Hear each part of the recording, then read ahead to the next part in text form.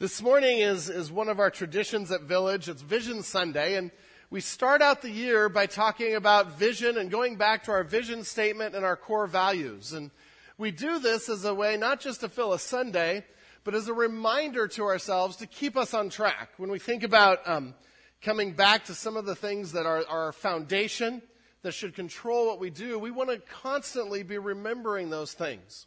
And so as we come back to our core values and vision statement, one of the things it protects against is drift. Because as we remind ourselves each year of what we believe God wants us to be about, it helps us notice if we've swayed off. You know, sort of like when you're looking at your cell phone in the car while you're driving, and you wake up and you're in the other lane, or you look up and you're in the... We don't want that. So on Vision Sunday, we want to make sure we're staying on track. We want to talk about what God has for us at Village. Does this ministry or activity fit our core values? It refreshes that. It also keeps us from losing heart. Sometimes as ministries go on, we can suddenly say, okay, why are we still doing this? And it can just become routine and just a habit, but we need to remind ourselves of why we do it. Why do we do nursery? Well, that one's pretty obvious. But why do we do things like Second Harvest? Well, it's to reach out to our community and open doors and make bridges for further evangelism. And so as we remind ourselves why we do things, that encourages us to keep going, to move forward. Also, I know that we have a number of new people this year. And so Vision Sunday gives us a chance to remind ourselves and to say this is what we're about and this is where we're going. And so we're going to talk about some of our core values. We're going to talk about our vision statement. But a lot of the time is talking about our direction for the year.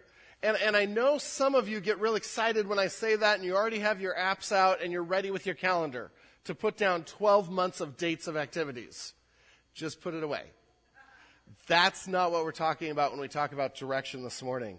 Think heart. Think, what is the spiritual heart for our congregation? What spiritual direction are we going? As I've talked with the elders and the pastors, and we've reflected on what is God doing and what might God want to do with us this year, today's about sharing our hearts with you, of where we see God leading us, where we see maybe some little things we can work on, a little checkup and say, okay, let's try to really focus on this and expand this. And so that's what today is going to be about. On the back of your notes, you see our vision statement and our commitments that come out of that.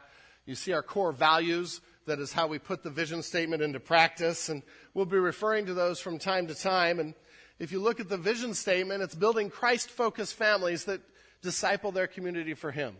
And that's who we are. We want to build up a family, and we are a church family that is building up families to disciple our circles of influence. If I expand that and put it sort of in our own words or in a different way, we want to be a family of vibrant, growing disciples that are building Christ-focused families and are in turn discipling the people in our circles or our communities to follow Jesus. Basically, we want to build you up to be disciples so you can go make disciples. If we had to narrow it down, that's what we want to be about. And on our wall, we have 4 core values, and these are how we want to do it. These are things that we know God's Word teaches the church should be about. We know that every one of these are commanded in Scripture, and so as a church, we should be doing all of these. And we've arranged them in an order of how discipleship often happens, and it starts with outreach. And not only do we at some point hear the Word of God and we hear the gospel, but we should be reaching out to others and sharing the gospel, going to all people. And so one of our core values is to be sharing God's Word, to be reaching our neighborhood and our world for Christ. The second core value you see there is community. And we know that God has called us, we're going to talk about this one a lot today. God has called us into a community of believers, His holy church. And He's made a community that is far more than just a set of 200 casual acquaintances that we see for an hour and a half on Sunday morning. He has planned something entirely different and entirely better for His church. And so He calls us to be committed to community and to be part of community, to be bringing others into community. The third core value you see on the wall and on the back of your notes is spiritual growth. The church exists to make disciples. And to do that, we are helping each other grow spiritually. And that will always be the heart of what we do at Village. It's spiritual growth, the study of God's Word, digging deeper into God's Word, making sure we are well grounded and well loved by God, but loving God in amazing ways. The fourth core value you see there is ministry. See, all of the discipleship and all of the spiritual growth isn't just about me and feeling really smart and really good. It's always about us then being part of God's kingdom, being His hands and feet and doing His work. And so ministry is saying, I'm going to use the gifts God gave me, I'm going to use the talents God gave me, the opportunities He gives me, and I'm going to serve God any way I can. And every believer should be about these four things. And if every believer is about these four things, then his church must be about these four things. This morning, though, we want to, and each year we take these as our base and we focus on different aspects of it. Last year, we talked about love God, love others, and we looked at the commands that Jesus said that those two commands summarize every other command in Scripture. And hopefully this year, as we've talked about that off and on and in different series, you've seen that every command can go back to, does this love God, does this love others? And it's just simple. We put it up in our breezeway there to remind ourselves. This coming year, and we spent a lot of time digging into the love God part of that this last year. This coming year, we want to really dive deep into the love others part. What does that mean? What does that look like for a community of believers? What does that look like with 200 very, very different people of all ages, from little babies that are still singing, and we love that, to all the way to those that have so much wisdom that we need to raise those little babies, to make disciples. We are a diverse congregation, and it is awesome.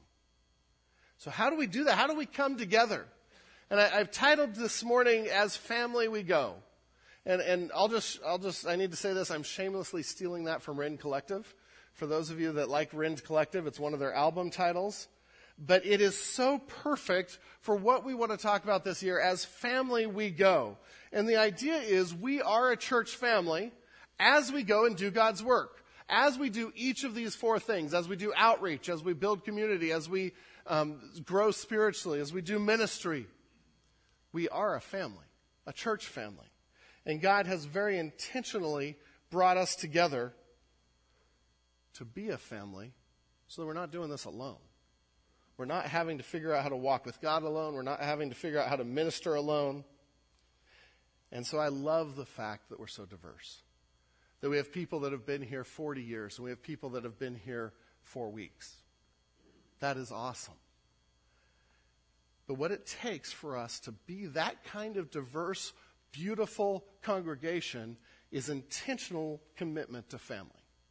If we aren't intentionally committed to church family, it falls apart into little groups and isolate. Because we tend to go into groups of our own type. And so we go into groups of people that are like us. But as family, we want to be different.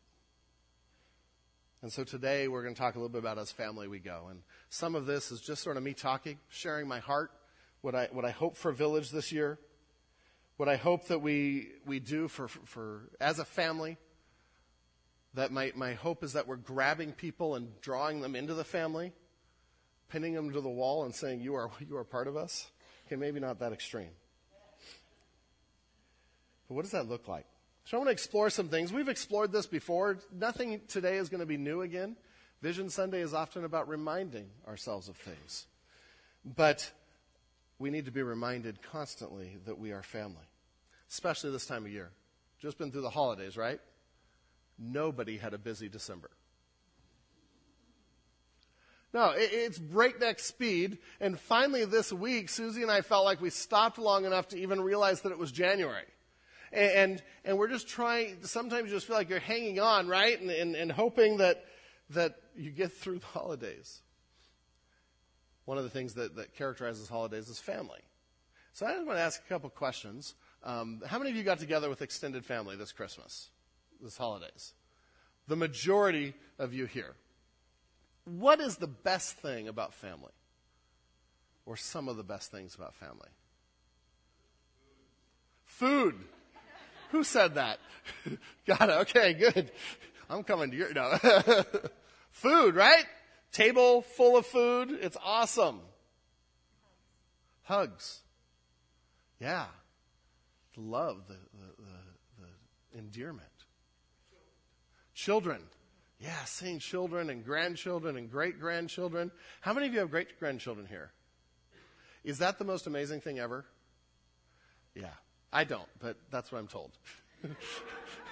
I'm getting excited about the grandparenting stage, and my kids are like, wait, hold, slow down. Debbie.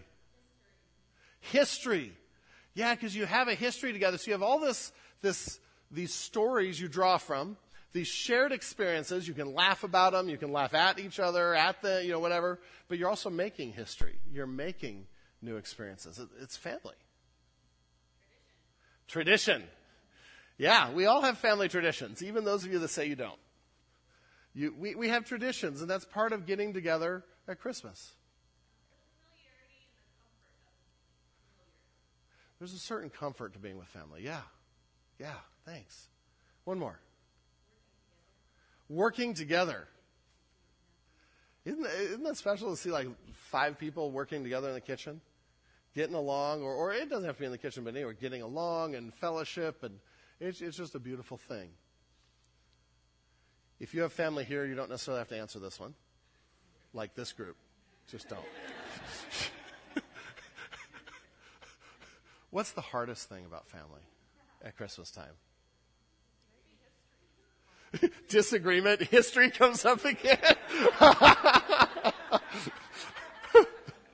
We're just being real for a minute. I'm not trying to bag on your families, but yeah, the histories can come up. The hurts, the pains from the past that we're still trying to deal with. Going home afterwards, leaving them. Yeah, that's hard.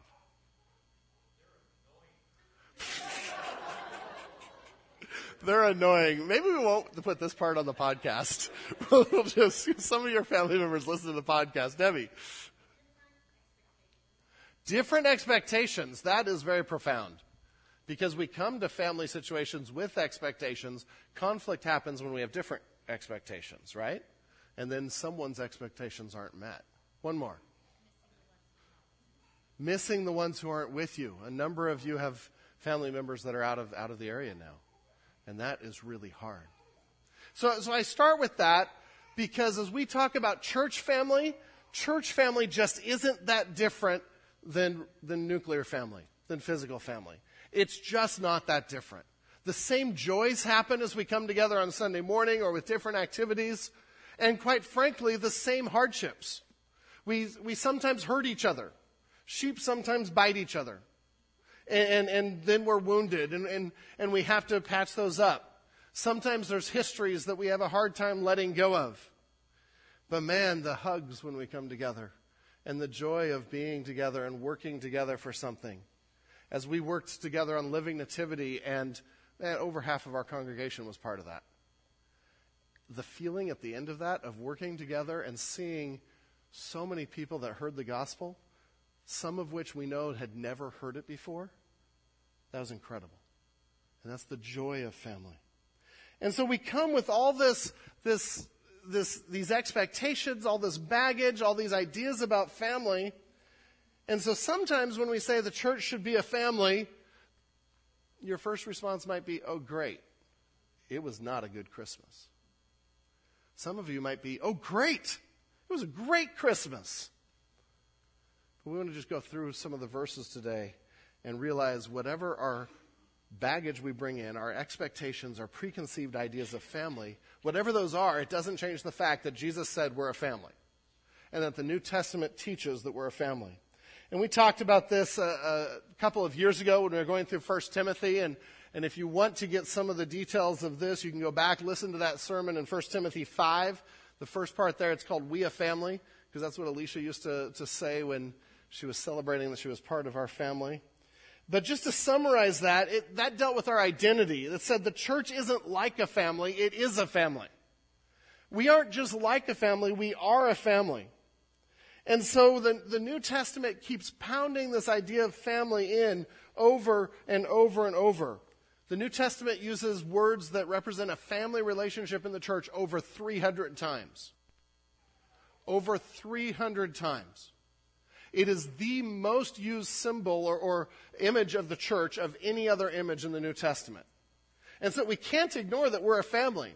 Now, for us, that may not mean as much because family to us is our little family that lives in the house, and we don't have all the family ties. Sometimes do, sometimes don't. But for them, family meant so much more.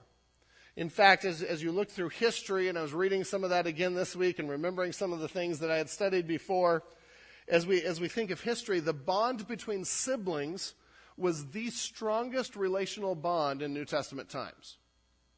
The bond between siblings was stronger than any other bond. It was stronger than husband and wife. It was stronger than parent-child. It was stronger than friendship. It was the strongest bond.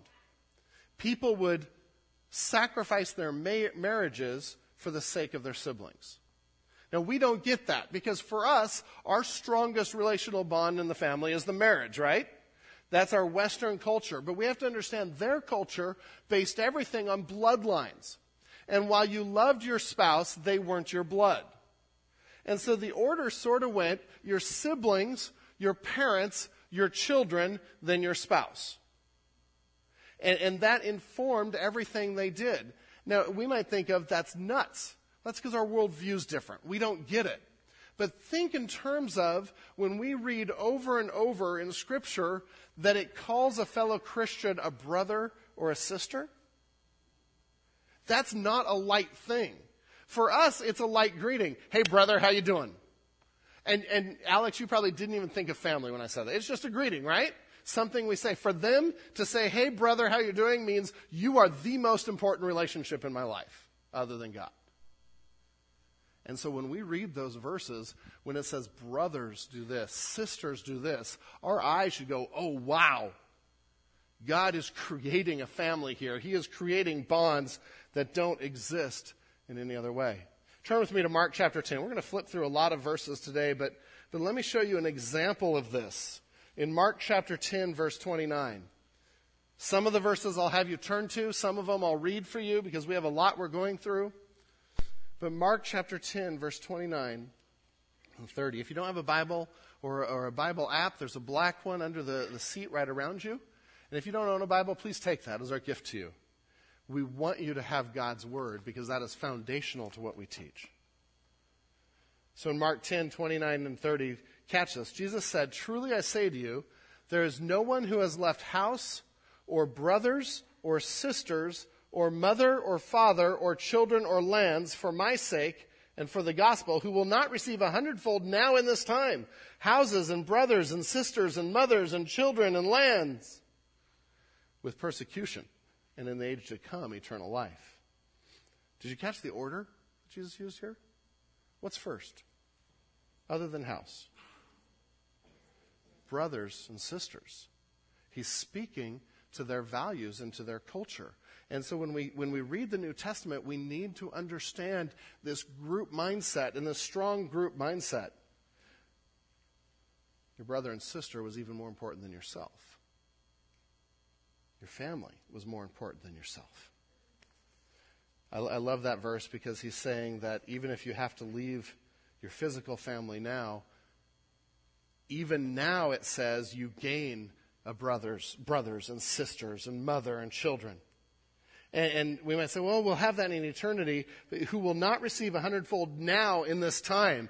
And Jesus is talking about the church. He's talking about the new relationships that he bought with his blood on the cross. Because his blood on the cross, when we repent, when we believe in him, allows us to be children of God. And you've heard me say this a lot. If we're children of God, guess what? We're siblings. And siblings are to be this strong, committed bond more than anything else. And so if I call you brother, if I call you sister, I want that to mean something. Not just a casual statement, but it means you're my family.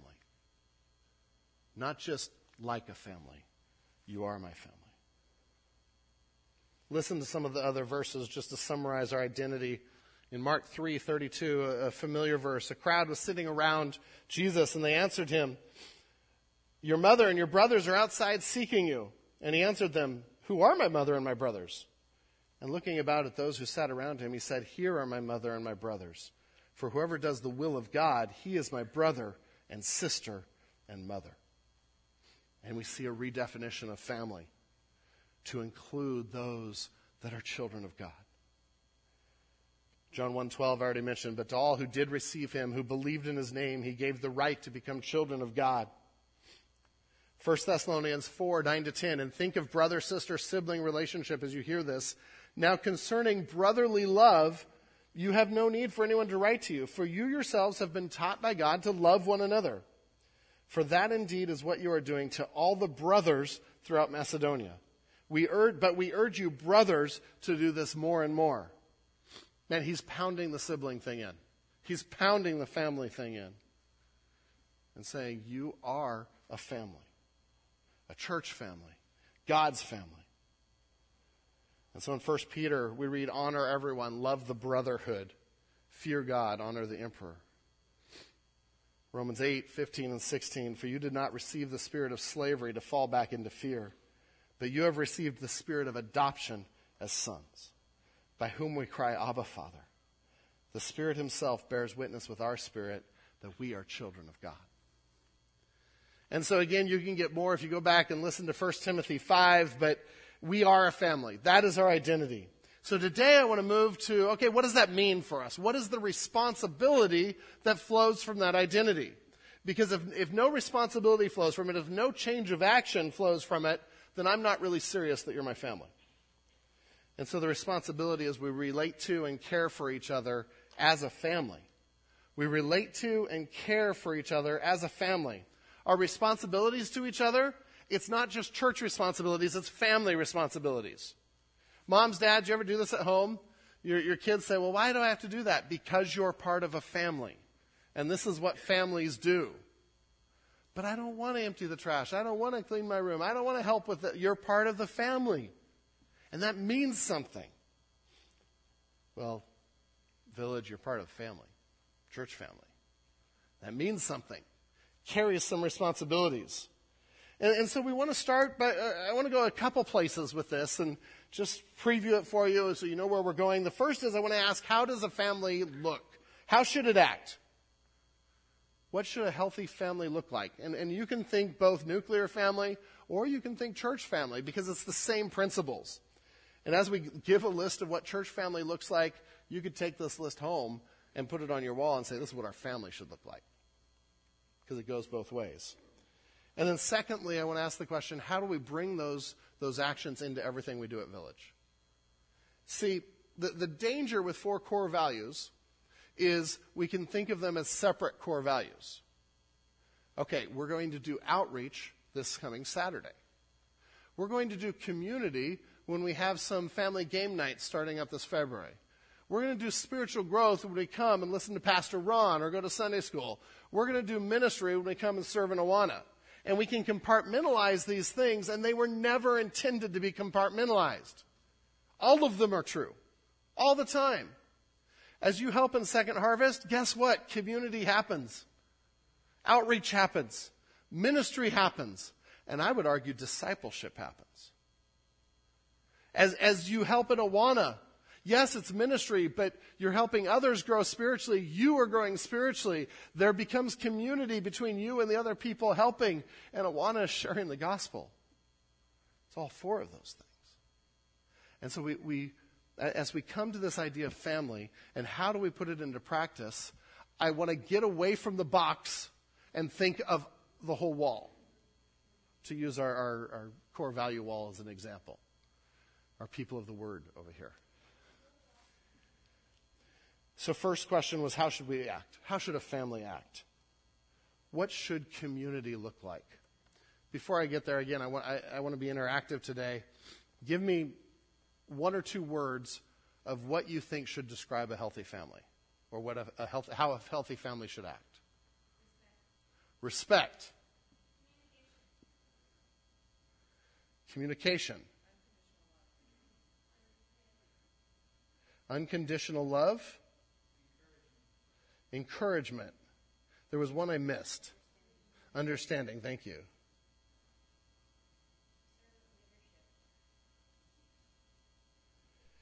servant leadership. United. Giving grace. Amen. Common purpose. Discipline. Nurturing. I'll just tell you right up front, we're not doing all these today. Isn't that a great list already, though? This is what we think of when we think of healthy families. Every one of the things on this list make a healthy church family, too.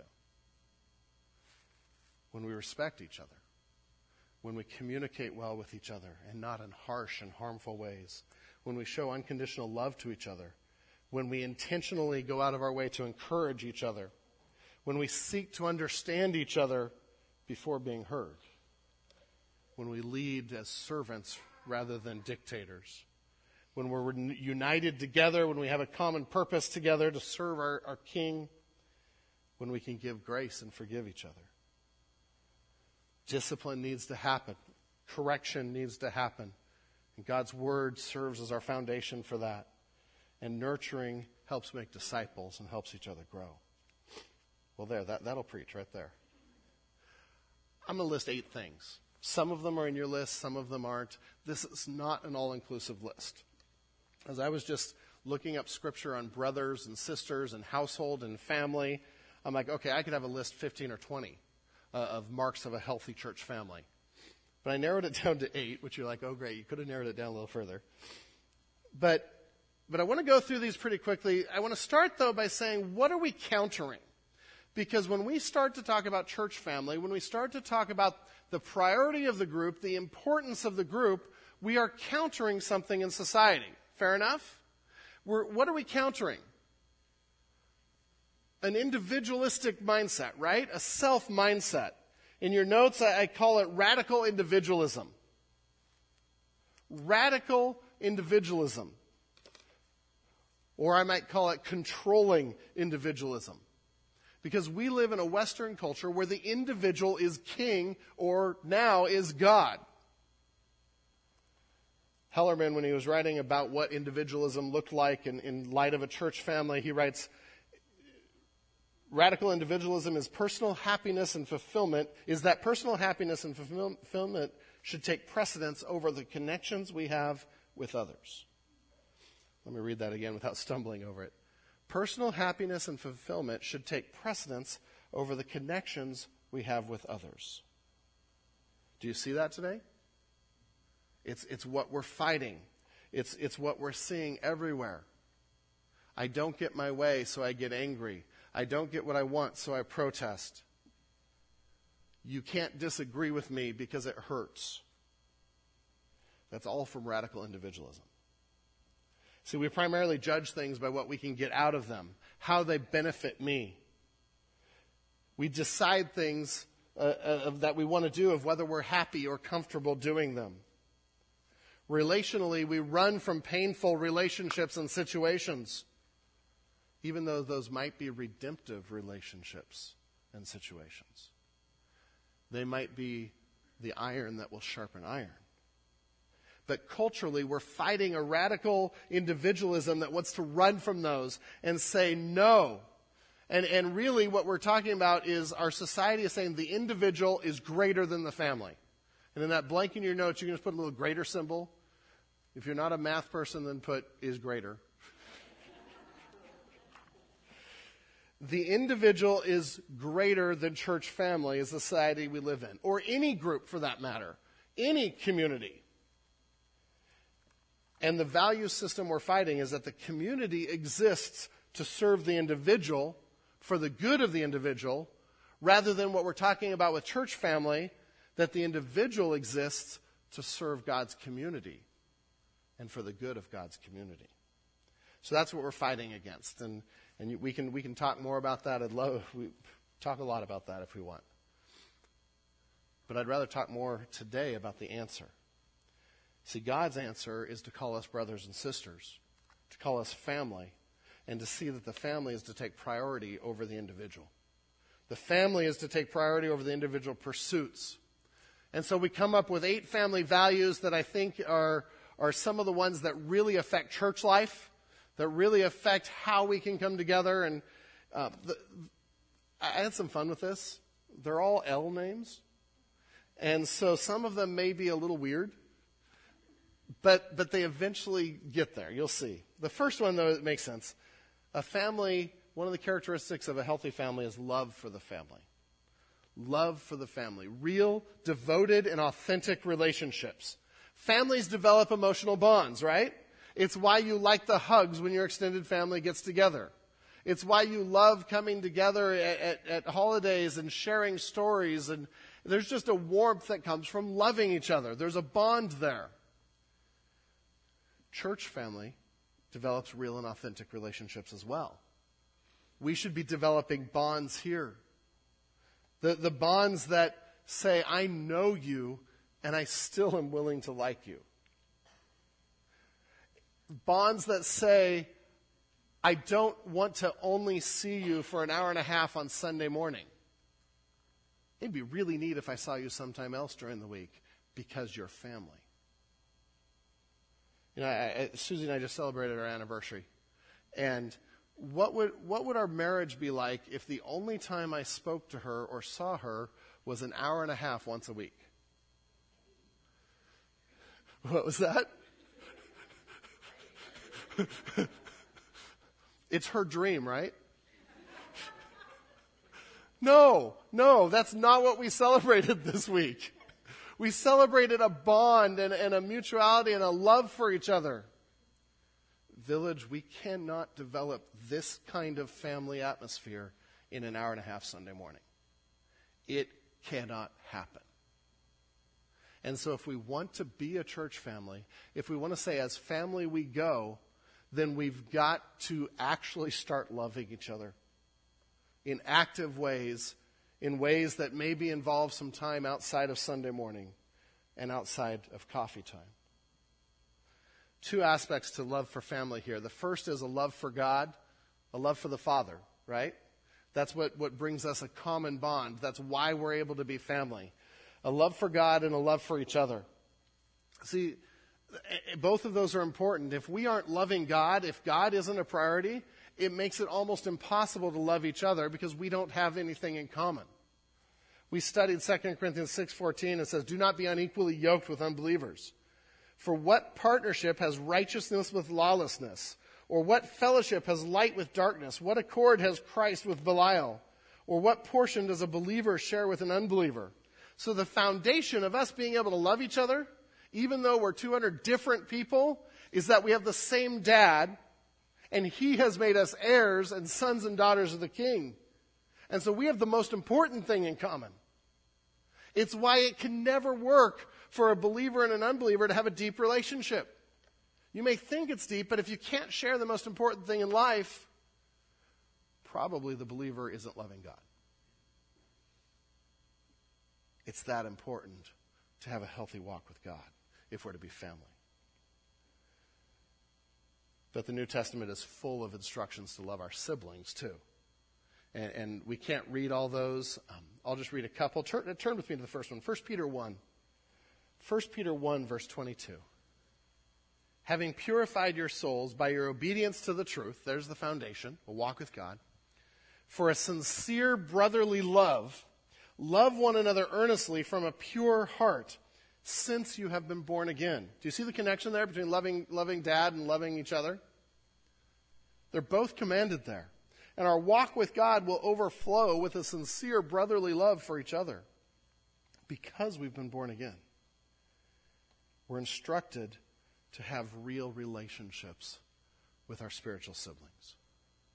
Over and over. I already read 1 Thessalonians 4, where he says, make sure you're showing brotherly love. You're doing great, but show it all the more. And the thing with loving church family that I think makes it hard is it requires a certain level of vulnerability, doesn't it? It requires a certain point of coming to a certain point of saying, I am willing to open up to you even if you hurt me, or even if you might hurt me. Hurt ever happen in a family? Yeah, you live with someone 24/7, and I would bet hurt happens a lot in a family. But we learn to overcome that. We learn to forgive and show grace.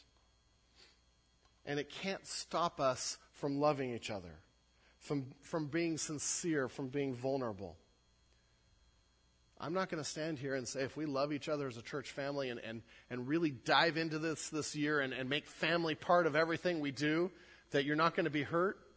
I would bet, and you know, just heads up, and you can sign off now if this isn't what you want. I would bet as we explore church family this year that you will be hurt, that you will be annoyed, that it will be hard at times. And so I'm asking you to go through the hardness of developing real relationships that are genuine. Because every person in this room is a sinner. Right? And if I expect you not to be a sinner to be in relationship with me, I'm a fool. So I'm calling you to be hurt this year. Thanks, right? But the love and relationship that comes out of that is amazing. It is amazing.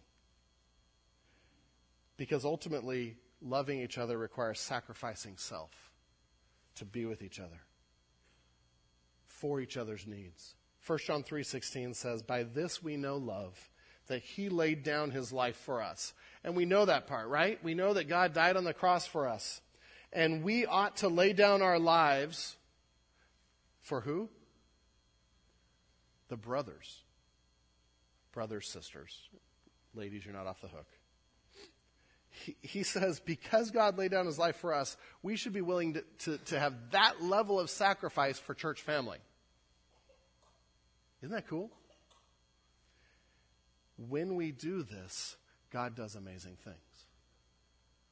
You know, a couple of you were going to Burger King yesterday. I really don't like Burger King. Right? Yeah.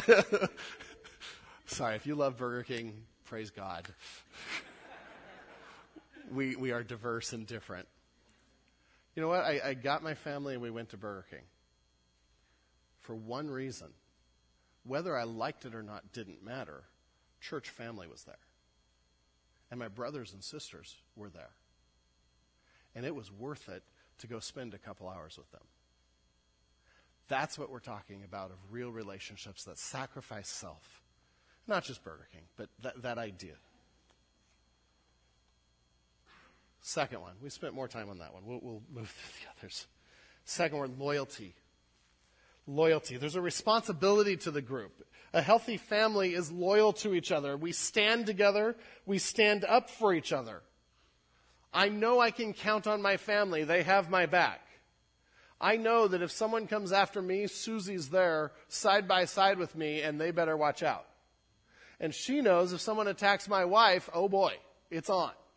It's my wife. That's the same kind of loyalty we should bring to church family. If I hear someone attacking John, he's my brother. I will stand with him. I will protect him. I will watch over him and say, no, that's not him. Stop it. Do you see what loyalty means? Standing for each other. Romans 12:10 says, love one another with brotherly affection. Outdo one another in showing honor. Sometimes that's translated, be devoted to one another. How we talk about each other shows this. How you talk about church family when you leave this place shows this. How loyal are we? James 4:11 says, do not speak evil against one another, brothers. The one who speaks against a brother or judges his brother speaks evil against the law and judges the law. It's using brother language, family language again, to talk about how we speak to each other. Third aspect of a healthy family is care. Care. Or if you want an L word, looking out for one another. Yeah, we're stretching a little bit, but it's an L. A family has genuine, heartfelt care for each other in all areas, spiritually, emotionally, physically. even when it's inconvenient. Care really is only care when we can put it into actions. I can say I care about you, but if I don't do anything with that, it's just words. You know, I watch so many great things happening that nobody, I mean, just behind the scenes at Village. When there are needs here, there are some of you that meet that need like that. That's care. That's what a family does. We take care of each other's needs. We share our stuff, our possessions. We sacrifice our own interest to put the interest of others first. Galatians 5:13 says, "You were called to freedom, brothers. Only do not use your freedom as an opportunity for the flesh, but through love serve one another." So there should be a care, a genuine care, a selfless and active care. We do that in our own families, hopefully. We should be doing that in church family. 4, lifting. Encourage and lift each other up. And one of you mentioned encouragement. A family encourages each other. We're commanded to in Scripture, not neglecting to meet together as the manner of some, but encouraging one another, and all the more as you see the day drawing near. Hebrews 10:25. And this is something that I actually think we could do better at in our own families, in our church, in our nuclear families, and in our church family, right? And we battle our kids every day, and we're like, okay, now say something encouraging about each other. No, don't say that. Say something. No, don't say that. And it's frustrating. It's frustrating because it feels like we're not making ground sometimes. But in a church family as well, are we encouraging each other, going out of the way to encourage each other? I love all the encouragement notes that people write to each other, and the phone calls and the Facebook messages. We're to lift each other up. 5th one there is longevity. Longevity. It's a commitment to a lasting relationship. See, people who stay in relationships grow. People who leave relationships when they get tough and go from relationship to relationship, their growth is hindered. This is a commitment to be there through thick and thin, a building of history together. A couple of you mentioned history, that we have stories together. The only way we can do that is if we're committed to long-term with each other. And this is something where with the diversity we have, some of you have stories that go back before I was born. And it is awesome. It is wonderful. Some of you are new to Village and the Village family. And so we're in the process of making stories. And I love it. And so we'll get involved in each other's lives and we'll make that history. We'll make those stories. But it comes through a commitment to each other. Longevity. Building that history. 6, we need to move through the last couple. Looniness. Looniness. Loonинess. I had to look it up. It's an L word. Here's what I mean by it. Families should enjoy each other. We should be able to be a little crazy with each other, have some fun with each other. It's okay to watch a football game together and scream and jump up and down. I showed my boys Hoosiers for the first time last week. For any of you that like basketball and they're playing basketball and they had never seen it. And we get to the end of the movie and they are jumping up and down on the couch, cheering, waking the rest of the family up. That's awesome. It's okay to be a little crazy with each other, to be a little loony with each other. The other side of that is families put up with loony people. Because every family has a loony person in it. A weird Uncle Joe. Sorry. Uncle George. And if you're thinking your family doesn't have any weird people in it,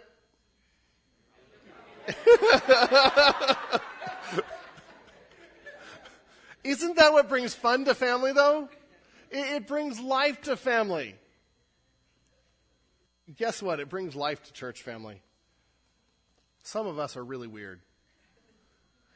Some of us are a little loony. But I love that a lot of us like to have fun together. I like to enjoy each other's company. That's what families do. 7, forgiving. If you want an L word, letting go of the grudges. Letting go of the grudges. A healthy family practices forgiveness diligently, daily, hourly, minute by minute. We show grace to one another. Because like we already talked about, we're messy, sinful people. And praise God that I have a family that will stick with me through that and love me and help me grow and become more Christ-like. And I praise God I have a church family that will stick with me through that, even when I call Joe weird. And will love me and put up with my failures and put up with my weaknesses. Every one of you in this body has that here. We're to forgive each other, be a people of grace. When Peter came to Jesus in Matthew 18, he said, Lord, how often will my brother, see the family language again, will my brother sin against me and I forgive him? As many as 7? And Jesus goes on to say, let's adjust your thinking. Let's get rid of the 7 and let's go with 70 times 7, meaning as many times as it takes. Last one, adopting. We should long to add to the family. Long to add to the family. And I've talked about this before, but we should always be looking for ways to adopt more into the family. And I have this one last because this is my heart for how we put this into practice. Are we looking and actively seeking out people that are here to include them in the church family? To make sure they're part of church family? Because that's what Jesus did for us. He adopted you and he adopted me when we were sinners, when we didn't deserve it. And he went out and sought us and drew us to himself, knowing our sin, knowing that he paid for it on the cross and experienced the pain and punishment from that, knowing that I will continue to sin and let him down. And he sought me out and adopted me and calls me his son. If he did that for me, can I do that in a little way with someone else that walks in the door? With someone else that maybe doesn't know what's going on at Village or doesn't know anyone? Are we looking to adopt, to expand the table, to expand the circle? Second question I wanted to ask, that's what a family looks like. The core of what I wanted to talk about this morning. But the application of that I want to leave you with, how do we bring this into everything we do here? How do we bring this into everything we do here? How do we make it as family we go? Simple, but yet incredibly hard. The simple answer is we need to change our mindset to think of church family first instead of self. Change our mindset to think of church family first instead of self. To be others focused. The family over the individual. Instead of asking, how does this help me when we come to anything? How does this help the church family? How does this help community? It's putting Philippians 2, 3, and 4 into practice. Do nothing from selfish ambition or conceit, but in humility count others more significant than ourselves. One of the more annoying verses in Scripture. Let each of you look not only to his own interest, but also to the interest of others. That applies to church family. And so what I'm talking about is as we come, as we gather, am I intentionally making every decision in light of church family, or am I making decisions in light of me? And when we start to change this mindset, it's a simple thing, but it's radical. What if every decision we made on a Sunday morning had to do with how we could serve church family? Would that change where we park? Would that change what time we get here? Would that change who I talk to? Who I notice? Mark Dever has a list of some of those things that I think he just did marvel. He mentioned those. He mentioned a couple of other things. Where do you sit? Who do you speak to? And his encouragement is that each one of these decisions provide you with an opportunity to be others-focused or self-focused. And so let me just sort of walk through a day. And I want to leave you with this just to get us thinking, how can we say every one of our core values should include the idea of family, of church family? You come, and as you drive in, or as you're driving here, is your mindset, oh man, I hope it's a good day. I hope the pastor is pretty funny today. I hope he tells some good stories. I just hope I don't fall asleep. Or is your mindset, who can I minister to today? Lord, give me someone that just needs a hug today. Or if you're not a hugger, that needs someone to talk to. When we get here, am I going to get here late so I can see as few people as possible and leave as quickly as possible? Or am I going to get here early to see my family? See, families love getting together. We anticipate getting together. Now, I know some of our extended family activities, we do get there late for this reason. To talk to as few people as possible. Not church family. So we've encouraged you to get here at 9:20. Be family. If you want to be really radical, get here at 8:30 and have a cup of coffee and talk with people out in the breezeway. You walk in, and someone's sitting in your seat. And you have an opportunity to say, am I going to be others focused or am I going to be individual focused? I've heard pastors tell stories of people in their church who have walked up to a visitor sitting in their seat and said, I'm sorry, you're going to have to move. You're in my seat. And they moved and never came back. Or we could look at someone in our seat and say, praise God, there's a new opportunity here, a new member of the family. It's a mindset.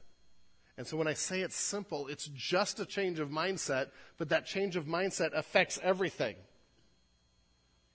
When I come to the service, do I evaluate the service based on what I like? I liked songs 1 and 5. I really didn't like 2, 3, and 4. Those just didn't speak to me. Or do I look around and say, oh, wow, they're speaking to someone else. That's really cool. I can remember John Nelson.